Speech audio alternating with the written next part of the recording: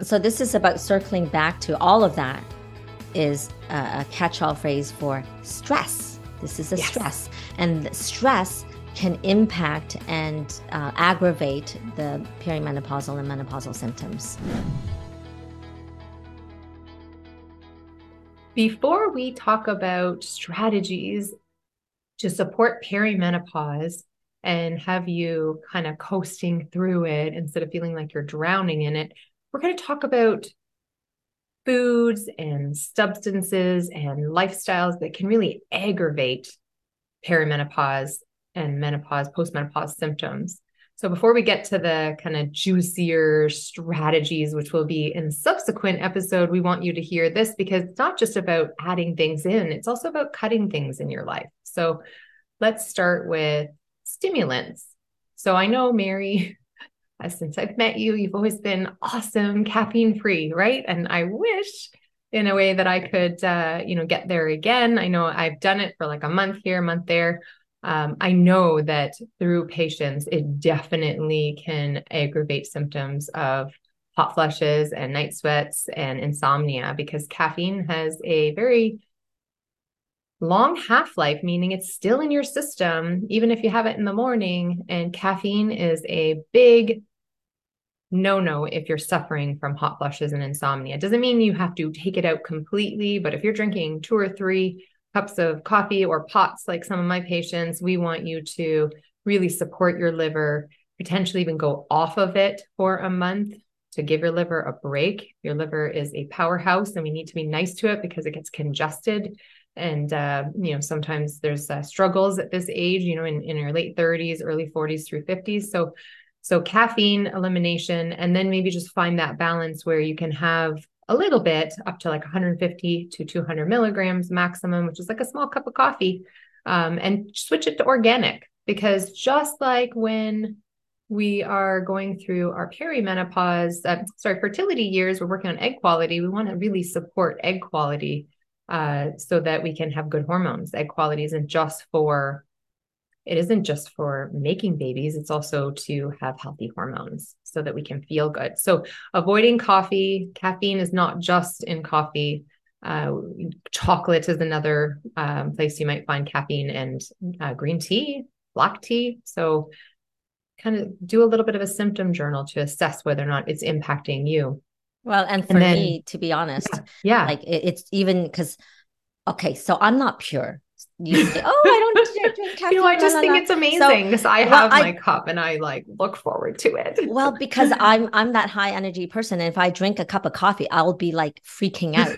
So I can't do it. Oh, Like I see, just feel might make it. horrible on it, Yeah, it right? makes some patients have heart palpitations and anxiety, Yes, makes it yes, worse. yes, Mhm. 100%. So for me, I mean, I'm not gonna lie, like dark chocolate is my friend. And so I'm not eating like a box of chocolates a day, but I could be seen eating some chocolate here and there.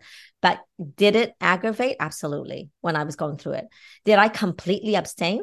Oh, I would live my life. I love my chocolate. And when I have it, it's not like, again, I'm not having a whole giant box. I could even have like 2 squares and I'll eat it like really slowly and make it like a meditative enjoyment experience. So it's not about complete abstinence. And it's really in line with Chinese medicine, where we say it's the balance It's of all all about things, right? balance. Yeah. And And what else aggravates then for me, because I'm not drinking coffee?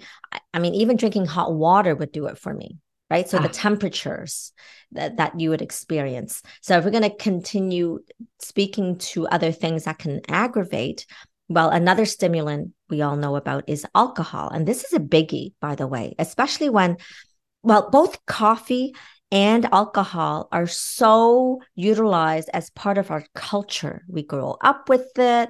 We when we get together with people, when we socialize, that's really what we do. Drink, like even if you meet a friend for a coffee, you don't even say go for a tea. You say, let's go meet for a coffee, or let's go out for drinks. So it's part of our social culture. And it's like, how can we change and shift this when we know that alcohol we really react to? And the older we get, the more reactive we are. Can you explain that to everyone, by the way, what happens with our tolerance to alcohol as we age?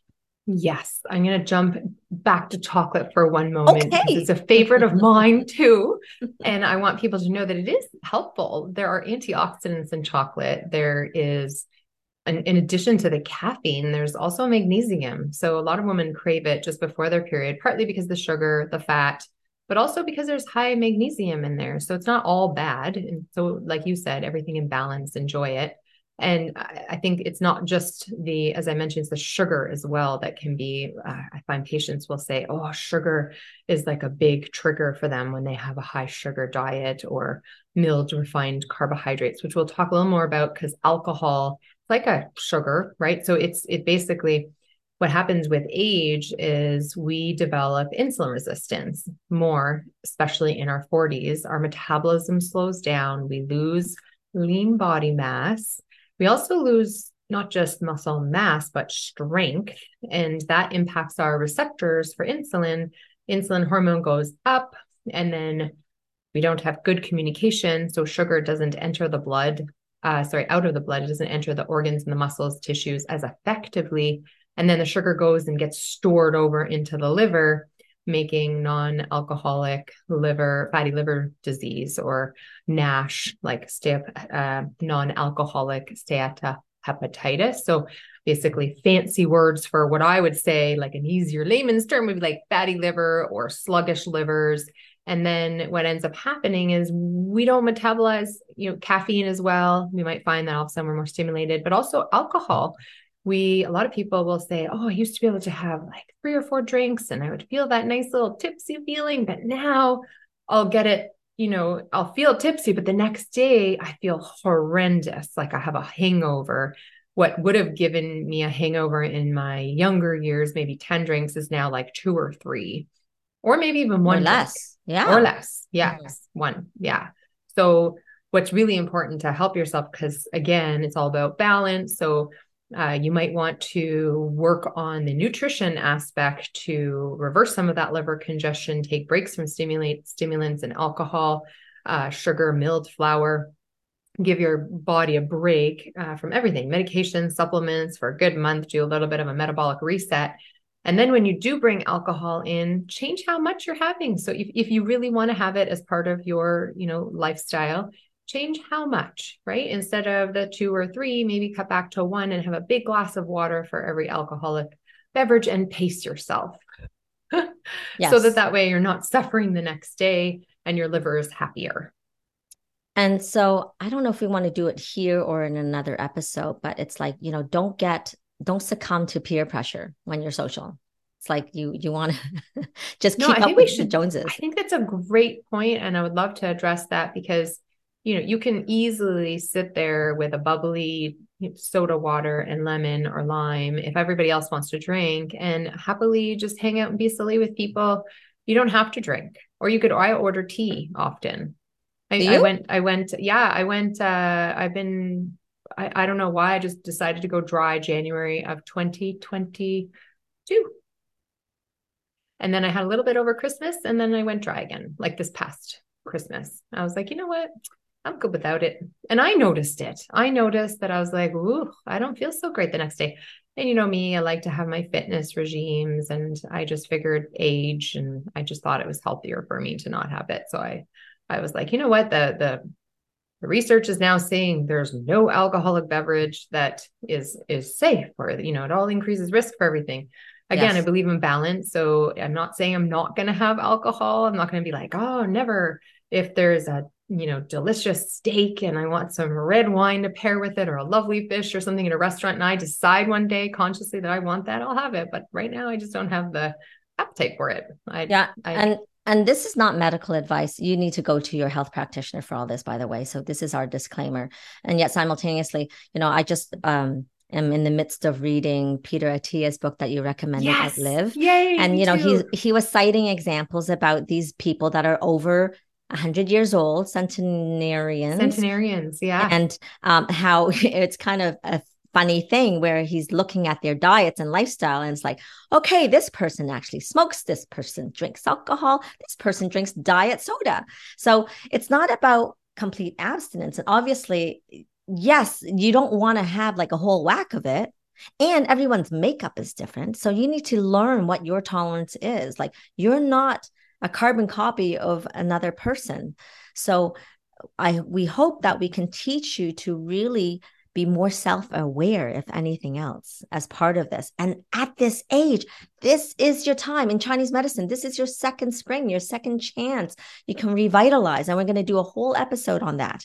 But, going back to, we do not need to succumb to peer pressure, because you're an adult. You got to say, and you can have fun without drinking. You don't need to associate yourself as to be a 20-year-old. You're not. Let's own How it. many minutes did we spend laughing our heads off when we were doing like the recording for this podcast first, when we were doing a previously named Embrace You First, and then this? I think we forget how silly we can get. And it's like just keeping things light and finding ways to, laugh and be silly and, incorporate relaxation outside of, that social time where you feel like you need to drink. Like, I think a lot more people are doing this too, and they are able to go out as a group and not drink. So, Yes. part of it is like a bit of social anxiety. To have a glass of wine, people feel more relaxed, but and then the peer pressure, because if one's drinking, you feel like you need to keep up with the Joneses and do it. But I think there's a lot more people who are listening to people like Dr. Peter Attia and realizing, you know what, let's just be consciously healthier. Yeah. I have some patients right now, couple, like they come in as a couple and they're sending their friends, and they're all couples together, hanging out and being healthier. And you can do social time through sport or walking in the forest, and just even slowing down. So like, one of the things that we definitely need to do more of is, or less of, let's talk, since we're cutting out, is the speed at which we function. We're no longer starting a new job, or maybe we are, but usually most often people are in their 40s perhaps, and they are settled in their occupation. And I think that rather than burning the candles at both ends, especially if you're raising young children, or circumstances, obviously your children are grown up, but like, you don't need to keep that same pace anymore. It's not necessary. You have to give yourself the permission, however, to slow down, and that you are more efficient and effective at your job. Usually, I can't say for everybody, as you said, medical disclaimer, but be okay with, the work efforts you're putting in, and save some so that you are efficient with your job. Because I think part of it is we don't give ourselves enough breaks, and then when we jump into work, we're spending maybe 10 hours when we could be doing 8 hours, and we're not as efficient. So wiring in, like, or working in breaks and slowing down, right? Like, the speed is just too fast in society, and then we expect ourselves to keep that pace when we're physically not meant to be, moving that quickly. So this is about circling back to all of that, is a catch-all phrase for stress. This is a stress, and stress can impact and aggravate the perimenopausal and menopausal symptoms. So there are lots of things that we can do. I'm going to speak to this in the next episode. And I was also reminded, because in Chinese medicine, we have a different perspective about perimenopause, menopause. It's a transition. It's nothing negative, and we need to welcome it. So we need to discuss this in a very positive, lighthearted way, so that you can embrace yourself in this period of your life, the season of your life. And, it's not like, so traditionally we say these are the years of wisdom. So we need to own that.